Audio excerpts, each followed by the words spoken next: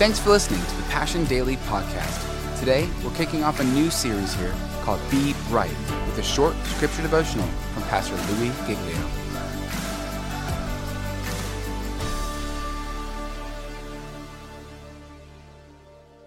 So we're starting a new journey called Be Bright.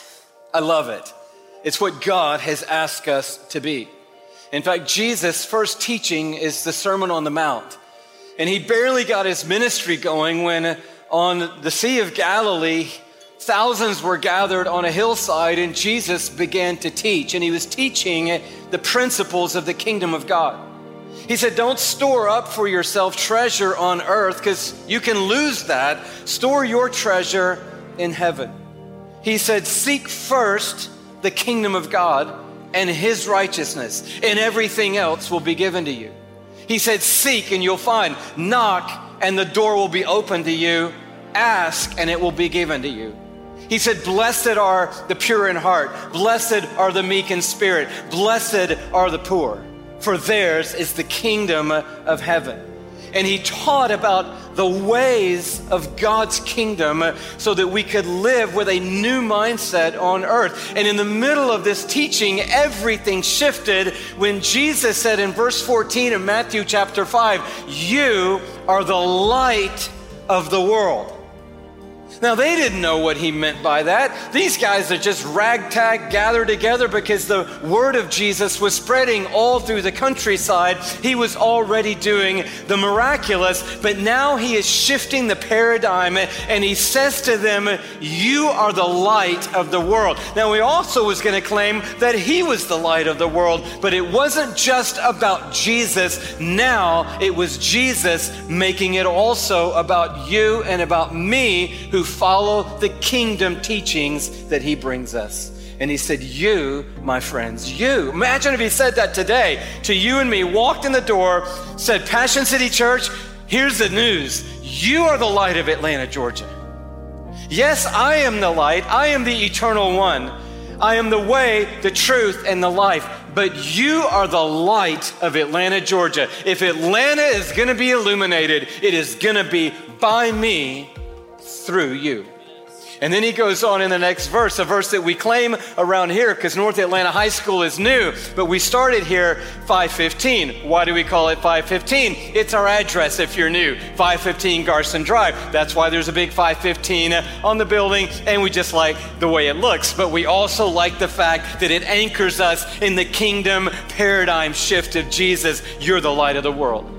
And he said, and if you are the light of the world, this is how you'll know you're the light of the world and what that will look like. He said, a city on a hill cannot be hidden. Now for us, you're like, okay, I kind of get that. But if you've been out on the Sea of Galilee, you understand because of the little towns and the villages and the cities that are on all the hillsides and mountains around the Sea of Galilee. Once night falls, the city is easily seen. And he said, that's the way it's going to be with you. When the sun goes down, my people will shine. When the city grows dark, my church will be seen. You're the light of the world, and a city on a hill cannot be hidden. He said, you don't take a candle and put it under a bushel basket. No, you put it on a stand and it lights the whole room. In the same way, Jesus said, let your light shine before men that they would see your good works and glorify your Father in heaven. In other words, the way the city's going to come to life, the way the city's going to come to worship, the way the song and the anthem of Jesus is going to be sung in the streets of Atlanta, Georgia, is because of the light of Christ and his followers in this city. You are the light of the world. And here's what he's saying to you. I just want you to be bright. You don't have to be perfect. I just want you to be bright. You don't have to have all the answers. I just want you to be bright. I want you to be the light of this world. In 1878, and from 1878 to 1880, Thomas Edison was hard at work inventing, if you will, perfecting the inventions of many who came before him, the light bulb. Thomas Edison had tried 3,000 different methods of creating a light bulb. And what Edison was working on refining he finally patented in 1879, and that's the carbon filament. So that in every light bulb, the thing that makes everything possible is the magic that you can't really even see in the light bulb that I'm holding in front of you right now. In fact, I can barely see the magic of this light bulb, even though it's only a foot in front of my face. Because the magic is that little filament that is inside the vacuum-sealed environment of the bulb. And Edison knew that that little filament was going to be the most important part of light coming to the world.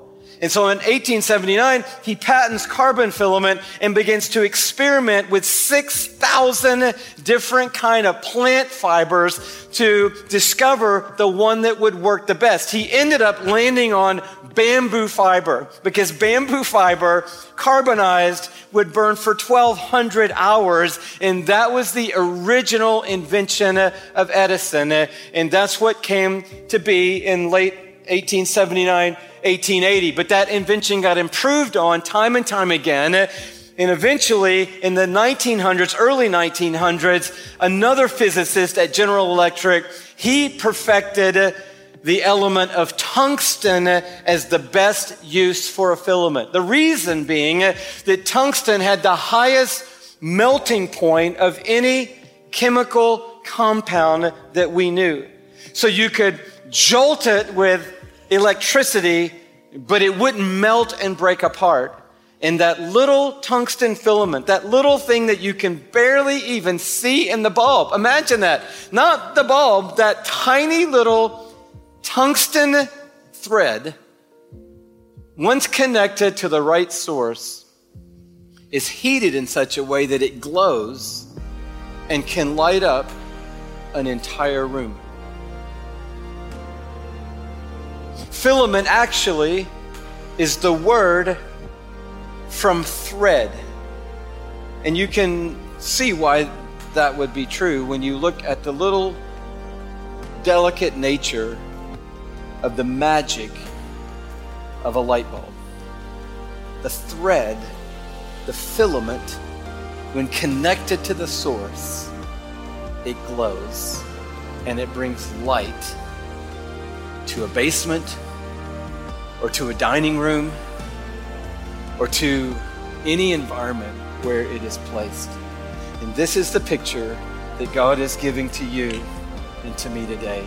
He's really asking a question. Will you be the thread that I can use to illuminate your family, to illuminate your place of work, to illuminate your neighborhood, to illuminate your classroom, to illuminate your CrossFit box, to illuminate your friends? Will you be the filament in the story of God that I can use, that you could glow in such a way that it would bring light to the whole room? When Jesus taught this kingdom teaching, everything shifted. You are the light of the world. Thanks for listening to today's Passion Daily podcast. For full messages, live gatherings, and worship videos, check out our YouTube channel and subscribe at youtube.com/PassionCityChurch1.